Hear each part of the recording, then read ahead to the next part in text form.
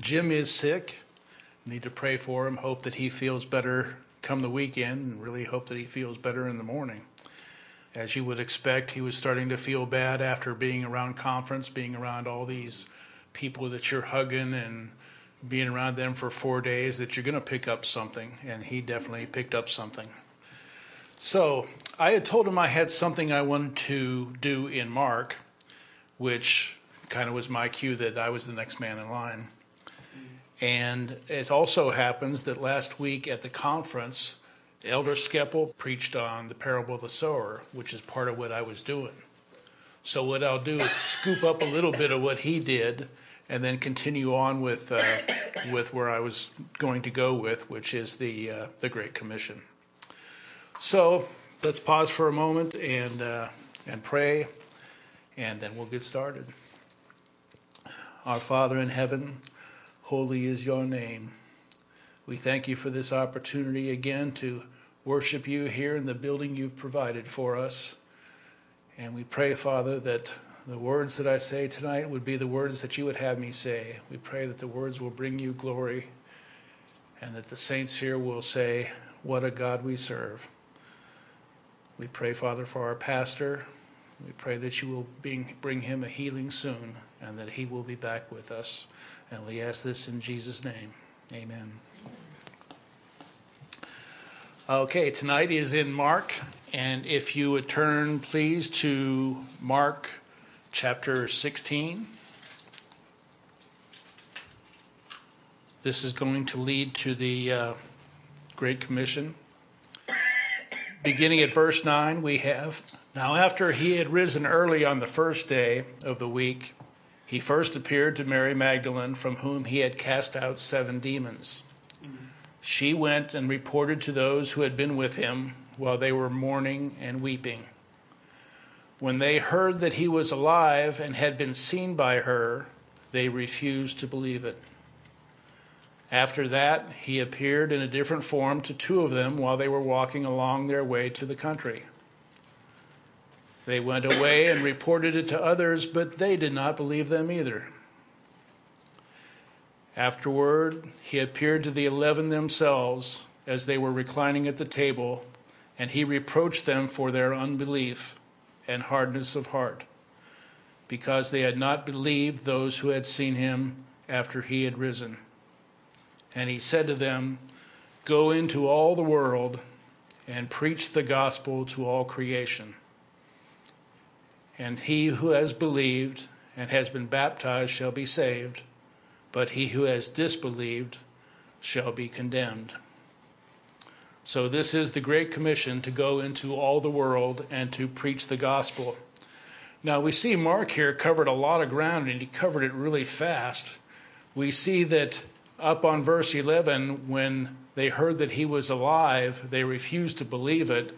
But understand, they did not actually see Jesus alive. They just did not believe the report. After that, he, that is Jesus, appeared in a different form to 2 of them while they were walking along their way to the country. They went away and reported it to others, but they did not believe them either. Notice the 2 that actually talked to Jesus believed in who he was, but when they reported it to others, the others who did not have the opportunity to see Jesus didn't believe it either. Now, 2 Sundays ago, we heard Elder Morris preach on the 3 tenses of grace, which I thought was great. I never heard it framed quite that way before. He preached on past grace, that is election and predestination. He preached on present grace, as we're dealing with it in our lives today. And then he preached of a future grace, a grace with heaven, a grace with a new heart, and a grace around his throne. Elder Ward also once preached that what God did, he does, and what he does, he will do, and therefore we are safe in whatever tense we talk about God. And then to go to the Bible to pull some quotes, Hebrews 13:8 says, Jesus is the same yesterday, today, and forever.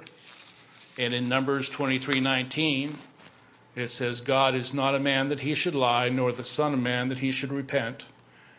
Has he said, will he not do it? Or has he spoken, will he not make it good?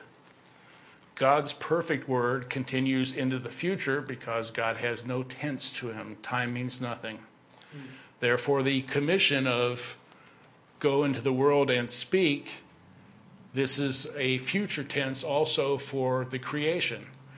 It's not just Jesus speaking to the 11, telling those 11 to go ahead and preach the word, but he's also speaking into the future because he says, go into all the world and preach the gospel to all creation. And clearly there will be creating and people being born in the days that follow. So it doesn't all come to an end when the 11 are done.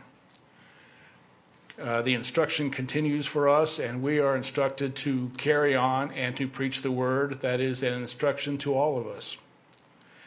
He's not just speaking to preachers, and we saw this last night on 2 Peter in the very first verse when we saw Simon Peter, a bondservant and apostle of Jesus Christ, to those who have received a faith of the same kind as ours, by the righteousness of our God and Savior, Jesus Christ. The ESV calls this a faith of equal standing.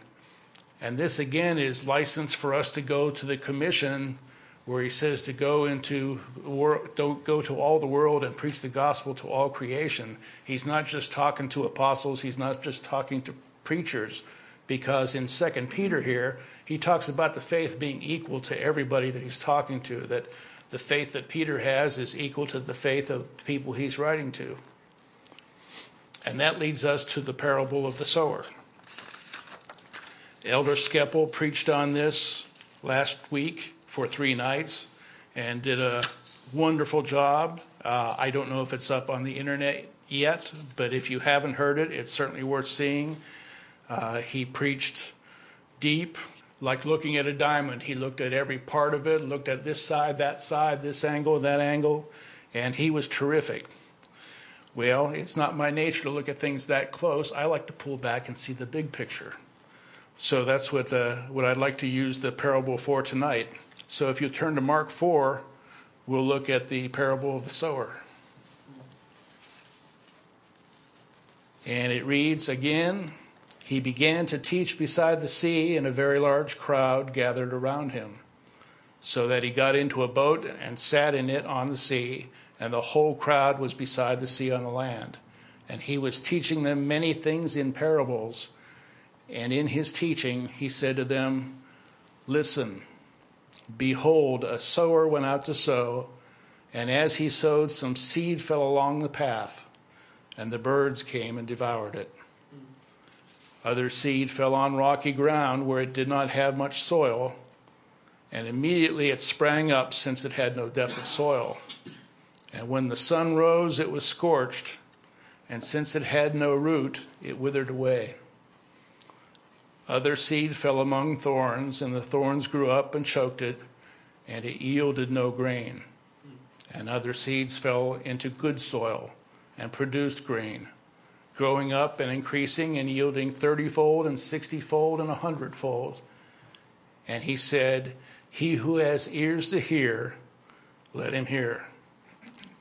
And when he was alone, those around him and the 12 asked him about the parables.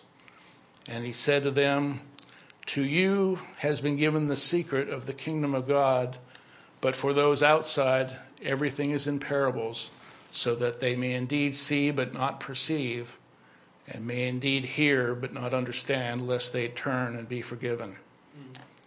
And he said to them, do you understand this parable? How then will you understand all the parables? And then he proceeds to explain it to them. The sower sows the word. So this tells us that the seed and the word are basically used in the same concept here. That identifies what the seed is about. And these are the ones along the path where the word was sown. When they hear, Satan immediately comes and takes away the word that is sown in them. And these are the ones sown on rocky ground, the ones who, when they hear the word, immediately receive it with joy. And they have little or no root in themselves, but endure for a while. Then when tribulation and persecution arises on account of the word, immediately they fall away. And others are the ones sown among thorns.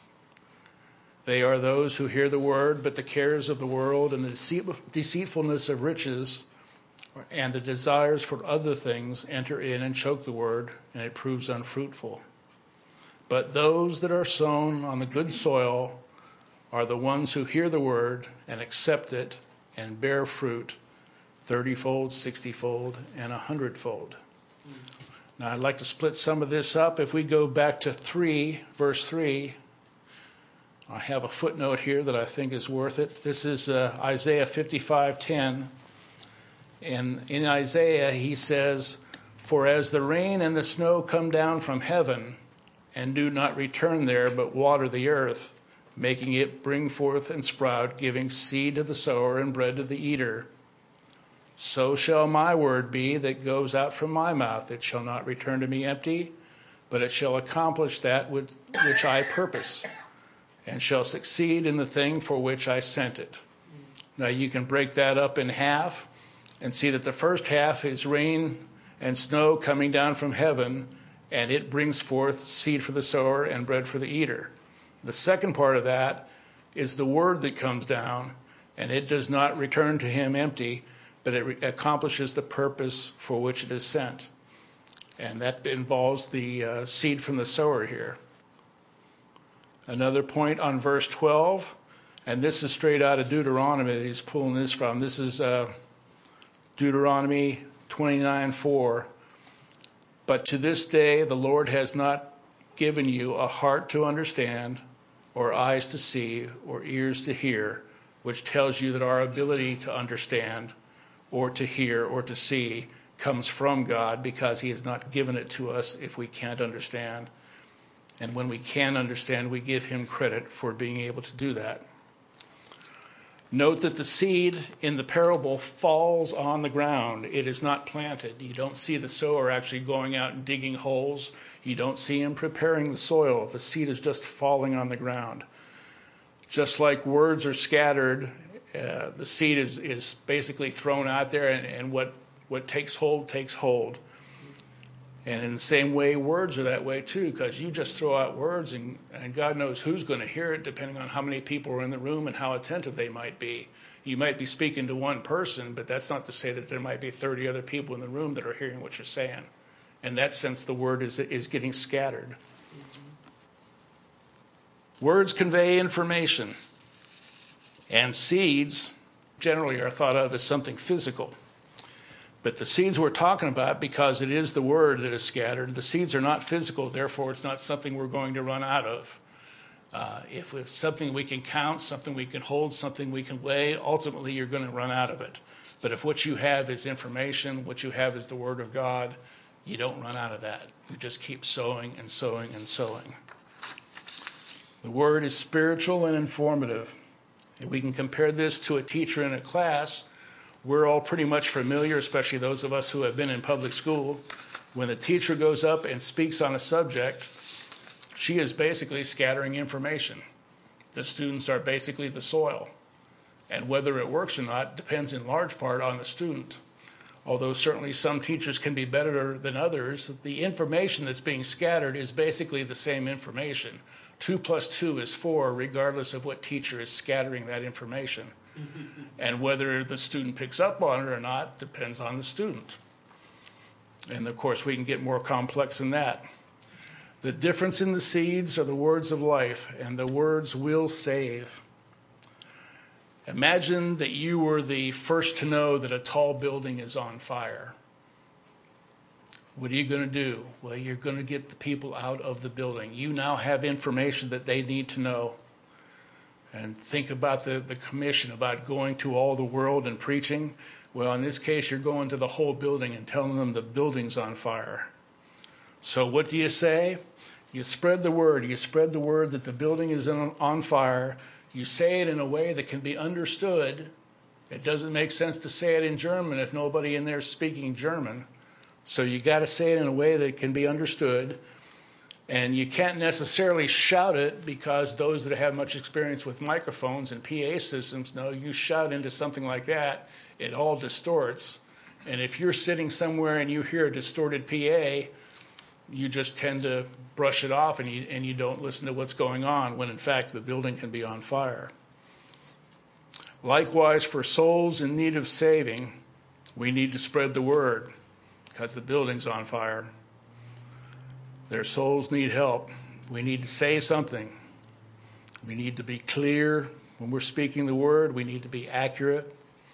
We need to be truthful. And we need to be helpful. Some souls will struggle. On the third soil, we see that the thorns grew up and their desire for other things got in the way. A lot of people just like to be problem solvers. They love a good mystery, whether it's a movie or a TV show or a book.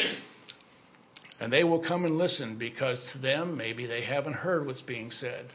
And to them, Christianity is nothing but a mystery. And they like to be able to figure out and to at least understand. So they'll show up and treat it as a mystery.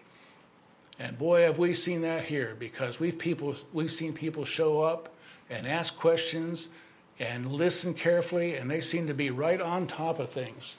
And things go well for a while, might even be over a year. And then all of a sudden it's like, got it figured out. Thanks, Jim. And out the door they go.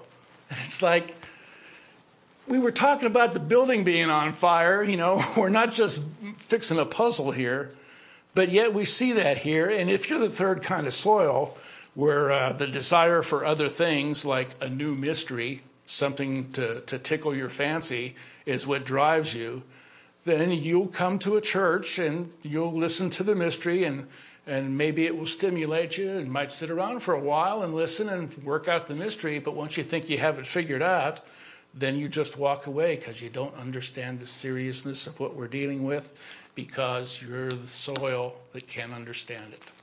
And it is frustrating to see them, because we certainly have seen them in our history here.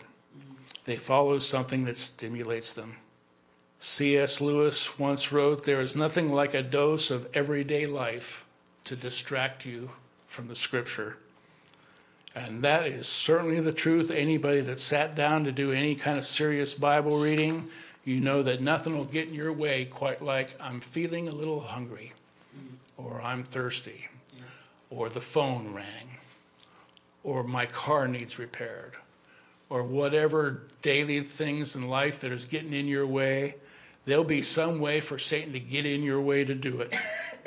And that's something you have to think about when you're dealing with the Word, and what kind of soil you are and how you're handling things. The Word may speak to one while another can also hear. So the Word can actually be going to many people at once. Certainly when I'm speaking into this microphone here and ultimately probably going out over the internet, who knows who's hearing? I mean, it's literally going all over the world with the internet. And I really have no idea unless somebody, responds and says something back. I might say something that just reaches somebody or touches them in a way that I didn't even know they existed. But because I'm just scattering the seed here and speaking, it just works for them. I can say this because I have had some response from people who will contact and say that they really liked what I said on something. And I'm going, well, I wish I knew exactly what it was, but they'll just say it in some vague way, thank you, and that really reached me. And I'm going, well, I'm glad it did, but I don't know what it was, but I guess it really doesn't matter what it was as long as it did its work. Such is the nature of scattering the seed. I was listening to a sermon by Erwin Lutzer the other morning, and he mentioned something that really intrigued me and that we all need to remember. In his younger days, I think while he was in seminary, he worked at a rescue mission. And so rescue missions typically have some kind of structure. They format things to keep people busy, but they had their service, and they were putting things away. The young people, primarily, who read this, were they were putting chairs away and They were cleaning up the kitchen from the meal that they had served, doing all this kind of stuff. And a guy walked in the door, and he said, I want someone to lead me to Jesus Christ. Now, that's not something that you normally hear. Mm-hmm. And so he and another one of these young people were talking to this man who just walked off the street. Not at the right time. It was after the service was over. And it turned out that he was somewhat of a drifter, and he had been picked up at some point on the highway by a truck driver. And the truck driver witnessed to him for a couple of 100 miles. And he listened and said, nah, that's not for me.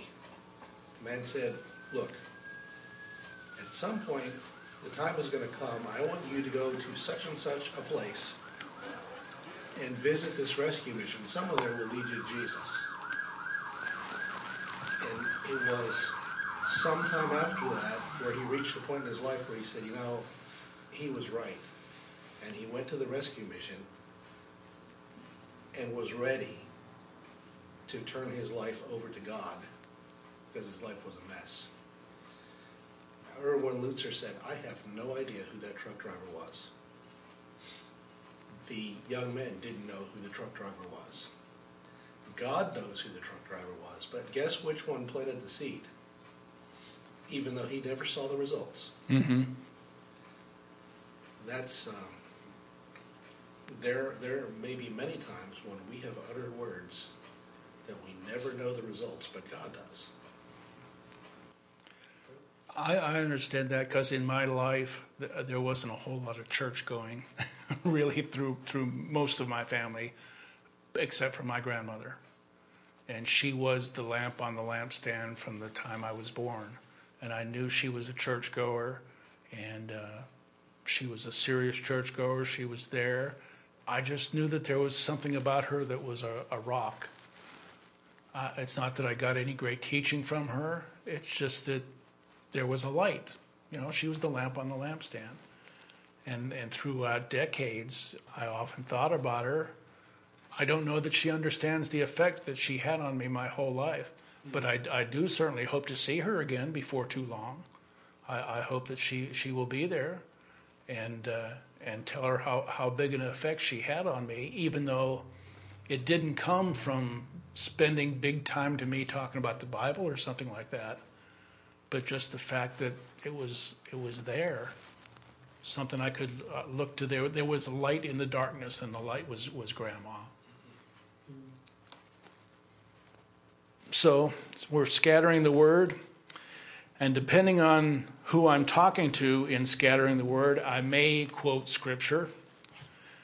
There's good things about that because you're quoting something straight from the Bible. You are preaching the word. You are quoting the word. But it is the case with some people that if you start laying scripture flat on them, they're not going to hear it. And you're going to start hearing words like Bible thumper and stuff like that because you're not going to reach them. And sometimes a person might be better reached with a more simpler approach. And you may start saying things like, Jesus saves. Do you understand what he saves from? And God is holy, and God is almighty. Do you understand the significance of almighty? As Jim has said, if God's almighty, how much might do you have? There is a consequence to that. And God is everywhere, and God is all-knowing. Then here's the one that'll get them sometimes, and God saves by election. And it's like, please ask me, what do you mean by that? And the door opens. And you start talking to him about God's election as opposed to saving yourself by your works. And by God saving by his election, he gets all the credit. He gets all the glory for it. And you can't take any credit. You can't beat your chest and say, look at me, look what I did.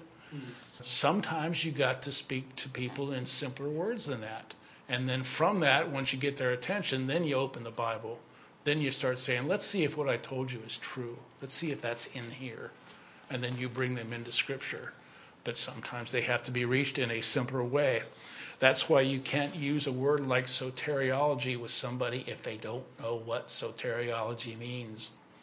I had a history teacher, I think it was third grade. I was really young, but she taught history in a way that I had no idea what she was talking about. And it didn't help that she had a thick German accent. But she would talk about the Fertile Crescent and Mesopotamia and Babylon. And I'm just going, what are you talking about? And it was in those days that I realized that, I'm not understanding this, but there's going to be a test to be had. And I can either try to learn the stuff, or I can try to take the test and pass the test and just hope it's multiple choice. and that turned me into a professional test taker in school. And I became more of a test taker than I did a learner. But that happened because of a teacher who was teaching history in such a way that wasn't making a lick of sense. She wasn't reaching me at all in such a way that I could understand. But then out of nowhere, after I'd given up on the idea of history and history was just something to be endured, in 8th grade, here comes a teacher, and it makes sense. And he preaches it in such a way that the pieces fit together. And now instead of just knowing dates like when and what, I now start learning why and why things happen in certain ways. And he started explaining that in 8th grade. And once I had him, his name's Mr. Haig, probably not listening, but boy, he made a difference, because from that moment on in 8th grade, all of a sudden history was a lot more interesting. And if it wasn't for him, I wouldn't have dug into it. And part of understanding the Word and digging into the Word is really having a passion for history. So again, you got to speak in a way that can be understood, speak in ways that you can tell somebody that Jesus is the Son of God and that he is the Savior. And notice that when we're scattering seed like that, we're scattering seed that brings glory to him. We're not scattering seed that says, look at me. Because that's the last thing you want to do, is to come off as somebody prideful. And instead of listening to what you're talking about a Savior, they're watching you and what they perceive to be pride. And you don't want to even give them an open door into thinking that there's some pride involved here. Especially when we're talking about the building's on fire. We're talking sin here, and we're talking about life eternal. The parable shows us that it's not our responsibility to make sure the seed grows into a healthy fruit-bearing plant. The parable of the sower just has us scattering the seed. We preach the word, we scatter the seed. God's word has no limit because we can't run out of the seed. The word continues to go on. Therefore, don't be stingy about broadcasting the seed. Tell people about it. And don't be hostile. Remember, we're preaching good news here. We're preaching salvation. We don't need to preach some kind of gospel with thumping and you got to do this and got to do that. We're preaching good news. And you can't throw the seed on the ground and shout, grow. Seeds don't do it that way. So a seed just falls to the ground, and whoever picks it up. Whatever happens, happens. We are not told to plant each seed into the ground and water it. And we certainly can't blame the seed if it doesn't grow. The reason it doesn't grow is it's in wrong ground. And I say that along lines of, I've been here 15 years, and I have tried for 15 years to get friends to come here and listen to the word preached. I'd even be satisfied if they listened on the internet and not showed up in the building. I'll take that. In 15 years, I've had one person listening on the internet and another person who made it here about 5 weeks ago, and then his job schedule changed, and now he's working Wednesday nights and Sundays. So I was like, I got him here once, and now the work schedule changed. So in 15 years, I've managed to get 2 people to show enough interest to listen. Frustrating, because the building's on fire. But such is the way it is. Jesus tells us the success of the seed is based on the ground it's sown on. And God is in control of that. And that's good news. And that's good news because if God's in control of the ground and the ground determines the success, we know that God can change a person's heart. And if a person has a hard heart and just can't pick it up and they're just not understanding it, we know God can change that heart. Mm-hmm. We've seen that in people. And what good news that is. And I can say that's good news in my point because I used to be thorny ground. I feel like an AA meeting here. Tom, thorny ground. I used to have thorns in my life getting in the way of the word. One thorn in particular. And when I came to Reformed theology and heard about being saved by God's grace alone, boy, that made all the sense in the world. And man, the seed was growing in me. I was 38 when I first heard this. So my first 37 years, I'd heard nothing about God's grace. And then the thorns showed up. And sure enough, the thorns got in the way. And I would hear grace preached, would drive over to Franklin to hear it. And then the 45-minute trip back to Smyrna, it was not fertile ground for the word to be in. Now, once the thorns got away, well, then it's a whole other story. The word has certainly sprouted in big time. And I thank God that he can change the soil, that he can change the heart, because finally the word took hold in me when I came here over 15 years ago. And I was able to understand, at least somewhat back then, that I am a sinner.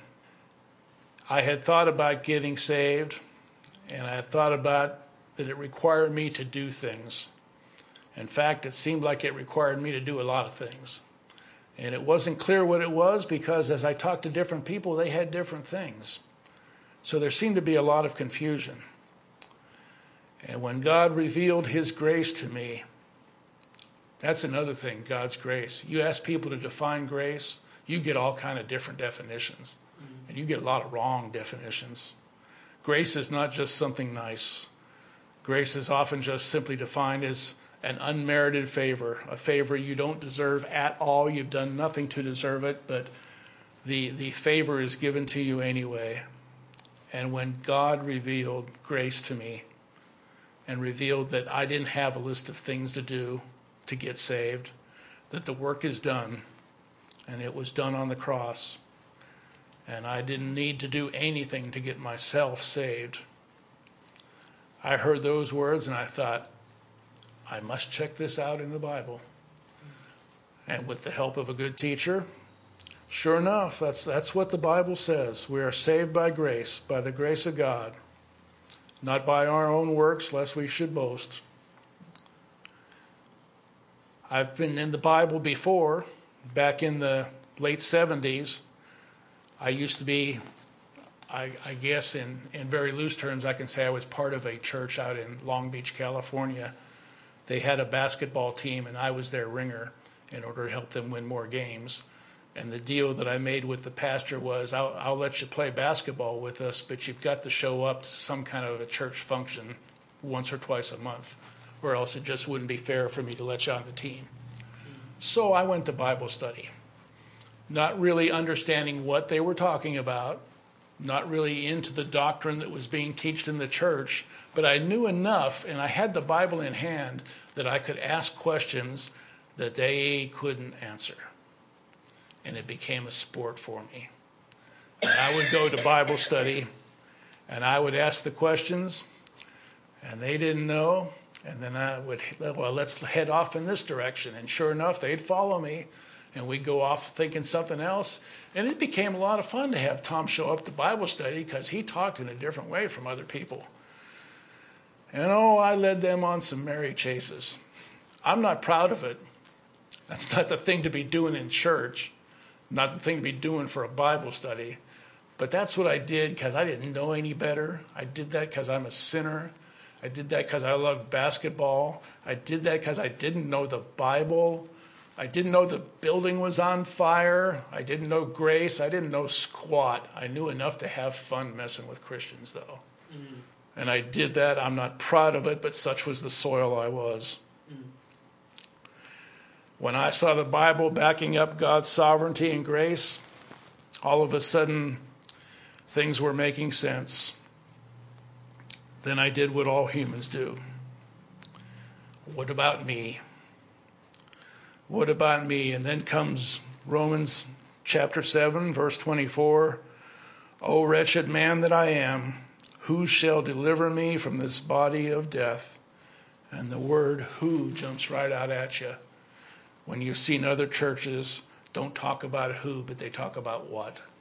And they talk about what church you're going to is what saves you.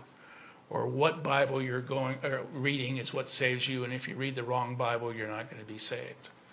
And how much you're giving to the church and how much good things and charity you're doing. It's not what it is that shall deliver, it's who shall deliver me. And that made it clear as a bell in Romans 7 when it says, who shall deliver me from this body of death? It is Jesus that delivered. He came to me in the word and he saved me.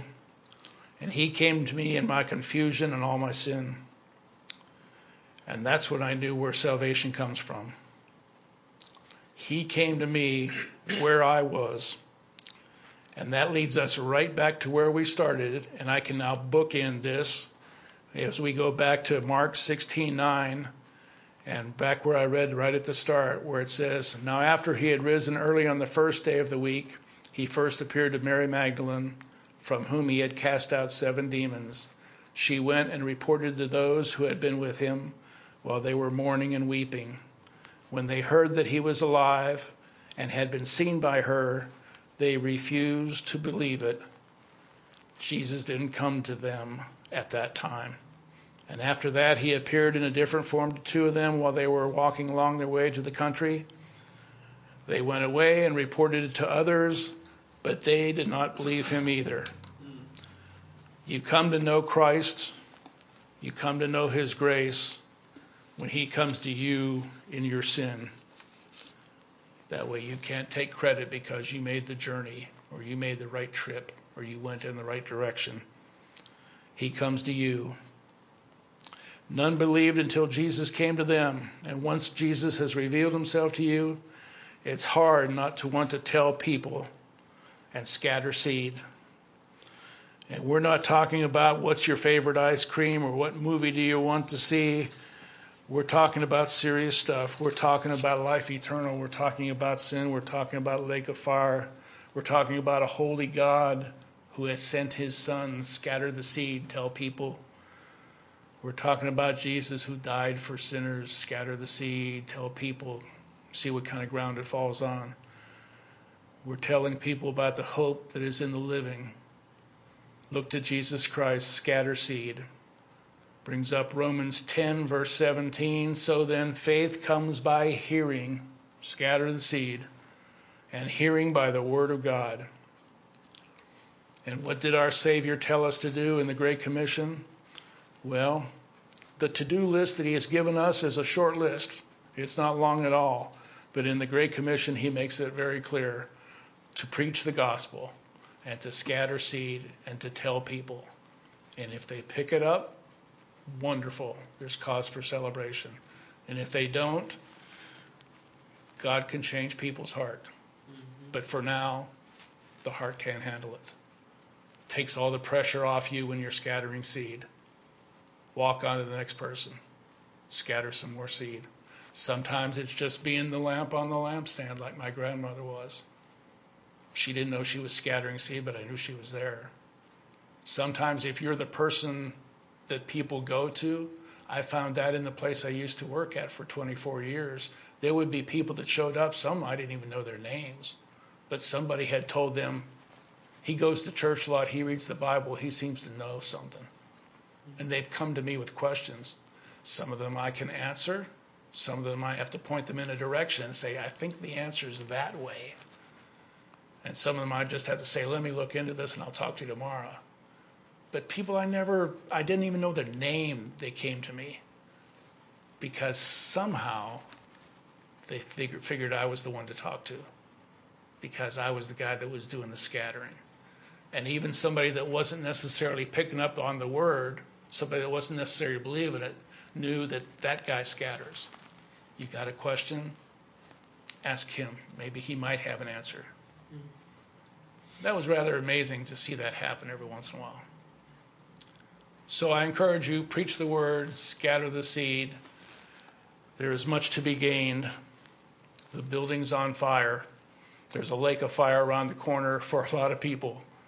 And let's do what we can to scatter seed and preach the word and do what we're instructed to do. This is all introduction. It is my intention to go on to a second part on Saturday, homecoming weekend. And we will go on from here because if you notice, we haven't got to resurrection or anything like that yet. But that's my intention to pick up from here. And homecoming weekend is 4 weeks away, 4 or 5 weeks away. So it is my intention, God willing, that on Saturday we will kind of pick up from where we're leaving off here and move on. So that's the plan.